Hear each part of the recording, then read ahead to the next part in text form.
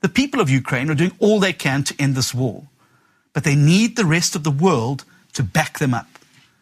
And we must start by calling it what it is. This is not a Russian special military operation. This is not a two-sided aggression with equal parts of blame.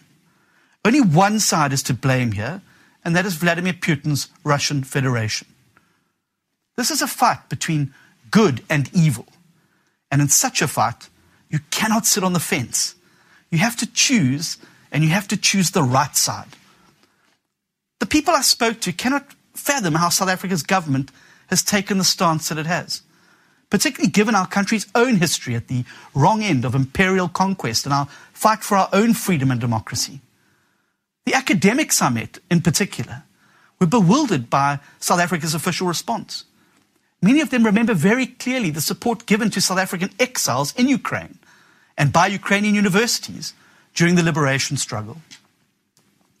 I was asked on more than one occasion what South Africa would expect the world to do if the same thing were to happen to us. And so that is my question to President Ramaphosa too. What would you expect the global community to do if South Africa was the country being bombed to pieces and South African citizens were being slaughtered by the army of another nation?